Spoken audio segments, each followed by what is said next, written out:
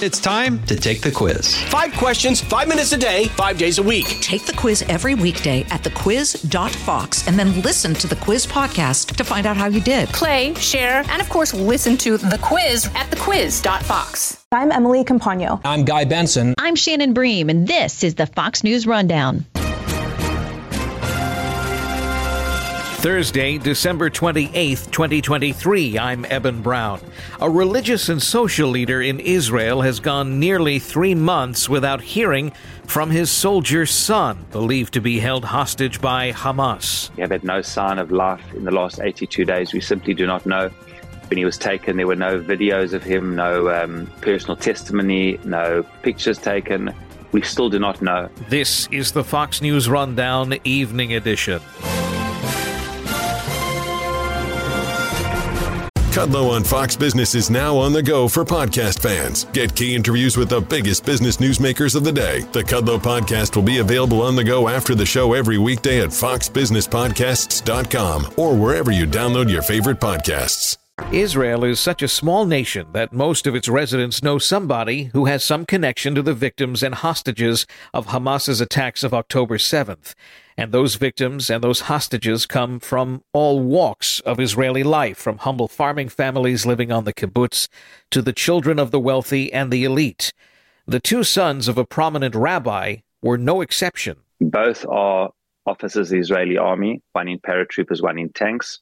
Both fought on that day, and actually both were injured. Rabbi Doron Perez is the executive director of World Mizrahi. It's an international association for religious Zionism. He's a well-known leader in that part of Israeli life where religion and politics mix.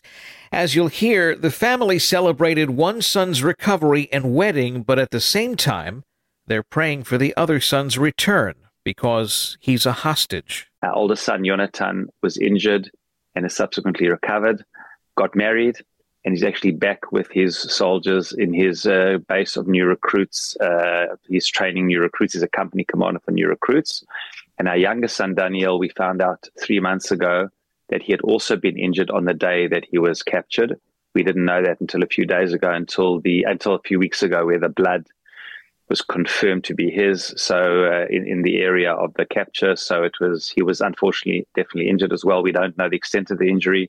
Not necessarily an injury which suggests, God forbid, a fatal injury, but we don't know. So it hasn't changed any status or anything. He's presumed to be alive, and we hope and pray alive and well. So having 2 children, both injured on the day, one who we were thankfully able to bring back from Soroka Hospital with a bullet through his leg, through his thigh. And I can tell you that many people with similar injuries, with the bullet being 1 centimeter in a different place, were killed, because if you get hit in the main artery, in the biggest artery in the body, second only to the aorta of the heart, is the one in the thigh artery. Thankfully, it missed that. Thankfully, it missed his bone. Thankfully, it went in and out of his leg. And just by the grace of God, he was able to only be moderately to lightly injured. And come home, and even got married 10 days later on the 17th of October, when he was intended to be married, the time set aside for his wedding, albeit we did a much smaller wedding and a more intimate one in our hometown. And then with our son at the time, Daniel, our second son, we didn't know at the time he was injured. All we knew that he was missing. Him and 3 members of his tank were considered missing, and only 3 weeks later defined as taken captive. So we had this roller coaster of emotions of having our oldest son badly injured on the day, moderately to lightly injured, and so grateful that it could have been so much worse. But yet our other son, missing, and then missing for the first few days, and then afterwards confirmed missing, and then confirmed presumed taken captive, which we now know is taken captive.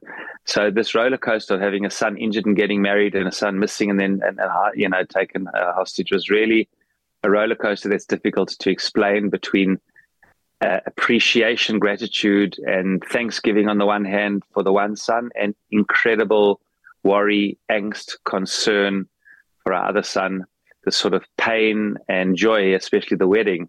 Having an incredible wedding with the son missing, We decided to go ahead with it, even though it was we knew that Daniel would not be there, and even though that Jonathan and Daniel are such close brothers, we didn't know how long we're going to wait. We're going to wait for weeks, months. Who knows how long we'd have to wait? So the couple and us, we did decide to go ahead with the marriage. So it has been an incredible roller coaster from the word go. And we are still reeling and dealing on a daily basis with this incredibly challenging situation. We now are 82 days into it, almost, as you said, 3 months. And it's indeed, it seems like a universe ago, October 7th. But yeah, it's really quite something. Tell me more about Daniel and his military service. He was staffed on a tank. He was a commander, I believe. Yeah, Daniel is a tank commander. He's also an officer. He, as I said, our children moved. We all moved here 9 years ago. Both at the age. Daniel then at the time was 13. He went into military service when he was 18. In fact, he injured. He tore his anterior cruciate ligaments. He's an extreme sports type of guy. He's a real guy's guy. Very sporty. He loves extreme sport, high octane, anything with power and energy. He loved. He was also one of these ADHD kids, which was not prone to sitting in one place for too long, unless it was something that he was very engaged and immersed in. He fought with the army until they moved his physical profile to a certain profile that he could then participate in tanks. And that's what he was able to do. He absolutely loved the tank. The tank is also a vehicle and an armored vehicle of such incredible power, but also requires a lot of technical understanding to understand how it works. So it really appealed to. He was quick in the uptake. It appealed to both his intellect and to his love of high octane energy. And he loved it, and he continued. He felt he was doing something incredibly meaningful in the army. He also did officer's course and excelled at that. And he really grew up in the army. It brought out the best in him on a personal growth point of view, as a commander, as a leader, as a person deeply passionate and committed to the Jewish people and the defense of the Jewish people. So we are exceptionally proud of him, and we hope and pray that he is alive and well. We have had no sign of life in the last 82 days. We simply do not know.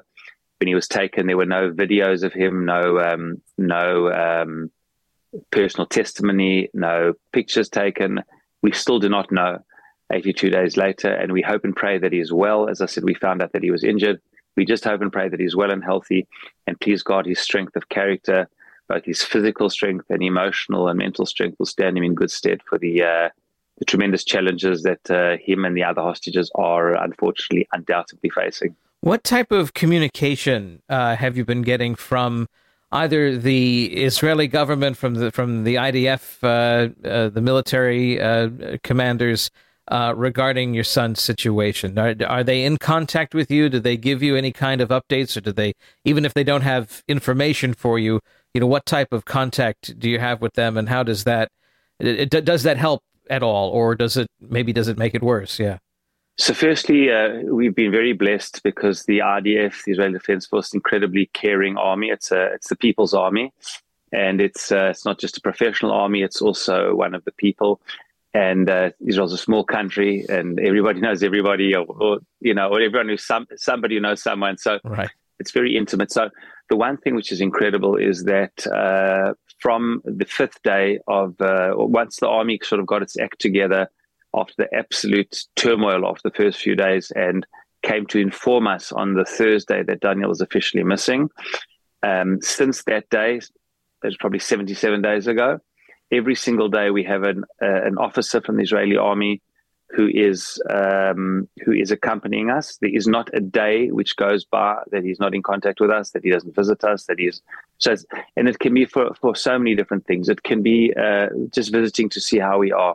It can be visiting the different family members. It can be updating us on things which are going on. It can be telling us about certain meetings taking place that you should come to. It could telling us what our rights are vis-a-vis the Army and the Ministry of Defense. It's updating us on things about his status. Sometimes the officer will tell us that he's coming with other officers involved in the investigation of what actually happened on the day. And we have regular meetings, I'd say, every couple of weeks with the Israeli intelligence commanders and others involved in Daniel's specific case. one of our biggest fears and challenges is that until now, all the negotiations regarding the release of hostages has not included soldiers, not because Israel hasn't wanted to include them, but because Hamas hasn't agreed to that. And that's something we feel very strongly about, that certainly the first batch, women and children, absolutely, and almost all the women and children are out, except for Hamas cynically keeping this young 10, 11-month-old Bibas child and his brother and 17 of the ladies, unfortunately. But the rest are men and soldiers, and we believe very strongly that going forward, whatever hostage swaps or release or whatever there may be, this should include soldiers as well, because we should not distinguish between this type of person and that type of person, but there should be from all parts of the hostage community, whether it be men, women, civilians, soldiers, male, female soldiers, whatever it may be, there should be, all should be coming out and none should be left behind. We are speaking with Rabbi Doron Perez from Israel. He is the executive director of World Mizrahi, but he is also a father who, along with his wife, is waiting to hear of the fate of his son, a soldier in the IDF, who was taken hostage on October 7th. On the Fox News Rundown Evening Edition, we'll have more straight ahead. How is your wife, Daniel's mother, handling all of this? You're coming across incredibly strong. I'd imagine she has a strength that probably inspires you. Yeah, no, my wife's incredibly strong. Her name is Shelley. But I will say this, Ibn, I'll say the following. I know how hard it is for me as a father, looking at my wife and seeing the other mothers that I'm noticing of all the families. It seems to me that the challenge of a mother is so much more difficult than a father. The mother gave birth to the child. I often say that I never worry about what my son was eating or what he's wearing. And I was not in contact that often with him in the army. Now and then, every couple of days, my wife, every day in contact with him, always concerned eating. Is he eating well? Is he sleeping well? Is he hot? Is he cold? So I think a mother's concern, as a general rule, is deeper and more visceral than a father. Number one, as a general rule.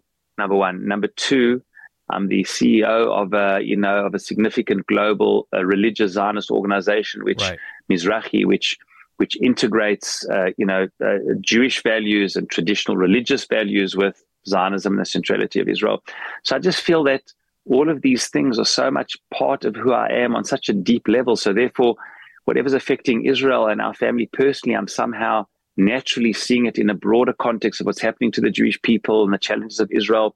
My wife is a loving mother who doesn't have the same, she's very connected to Israel, but not in the same familial, or even ideological background that I come from and the role that I play in the community organization. So I feel that's given me certain anchors to hold on to and to process it. I feel that my wife is dealing with it on a more private level with her many close friends without the depth of these anchors. And she's incredibly brave, putting one foot in front of the other every single day.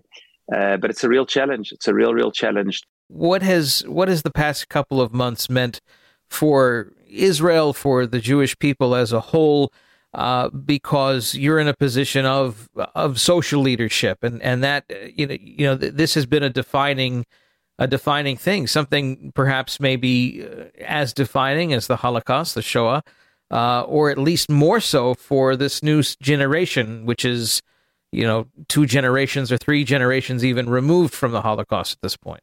I think my son put it well. Our eldest son, Jonathan, who was injured and is back with his paratroopers, his new recruits.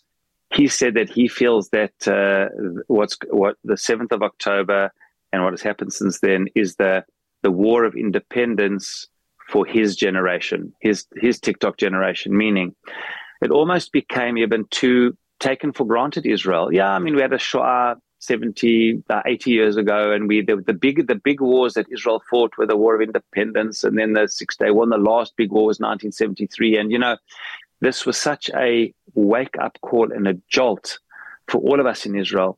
And I think what the younger generation have done. I think Hamas and Hezbollah in Iran, they didn't fully understand how deep the connection is to Israel. And I think they misread of the Jews. They misread all the arguments that have been in Israeli politics in the last number of years, and 5 elections in 4 years, and all the debates around around the judicial reform, which so divided. Certainly in my lifetime, this was the most divisive year that there was, 2023. But all that changed on October 7th, because what did Hamas do? Yes, they hurt and injured us, our family and other families, but you know what they actually did? They have unified the Jewish people in a way that almost nothing else could.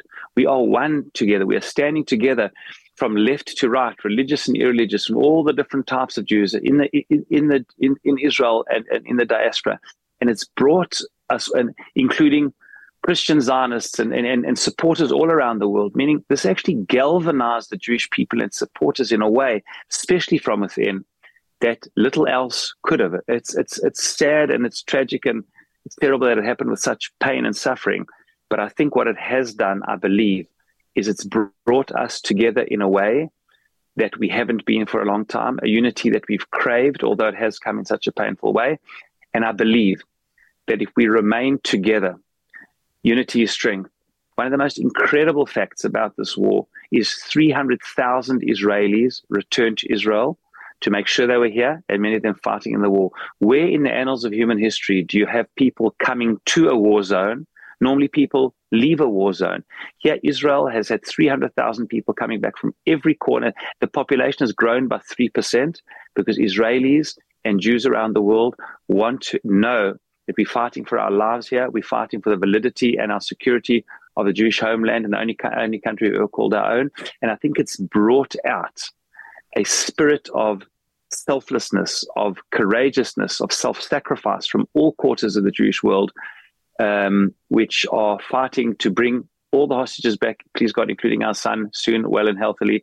And if I can appeal to the listeners, if you could in your prayers, however people pray, to pray for our son, Daniel, that is his name, Daniel Perez, to pray for him and to pray for all the other hostages, that they should all return home and they should be with their families well and healthy.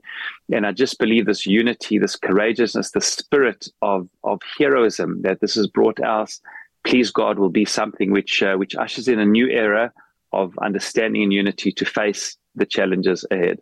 Rabbi Doron Perez, you are the executive chairman of World Mizrahi, but you are also a father, an Israeli father who has a son who has been captured and presumed held hostage by Hamas, and it's been nearly 3 months. Thank you so much for being with us on the Fox News Rundown Evening Edition. Thank you very much for the opportunity. God bless you.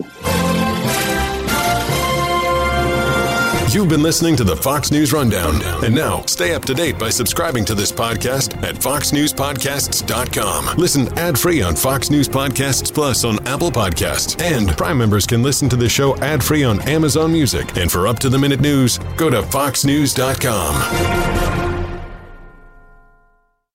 From the Fox News Podcasts Network, subscribe and listen to the Trey Gowdy Podcast. Former federal prosecutor and 4-term U.S. Congressman from South Carolina brings you a one-of-a-kind podcast. Subscribe and listen now by going to foxnewspodcasts.com.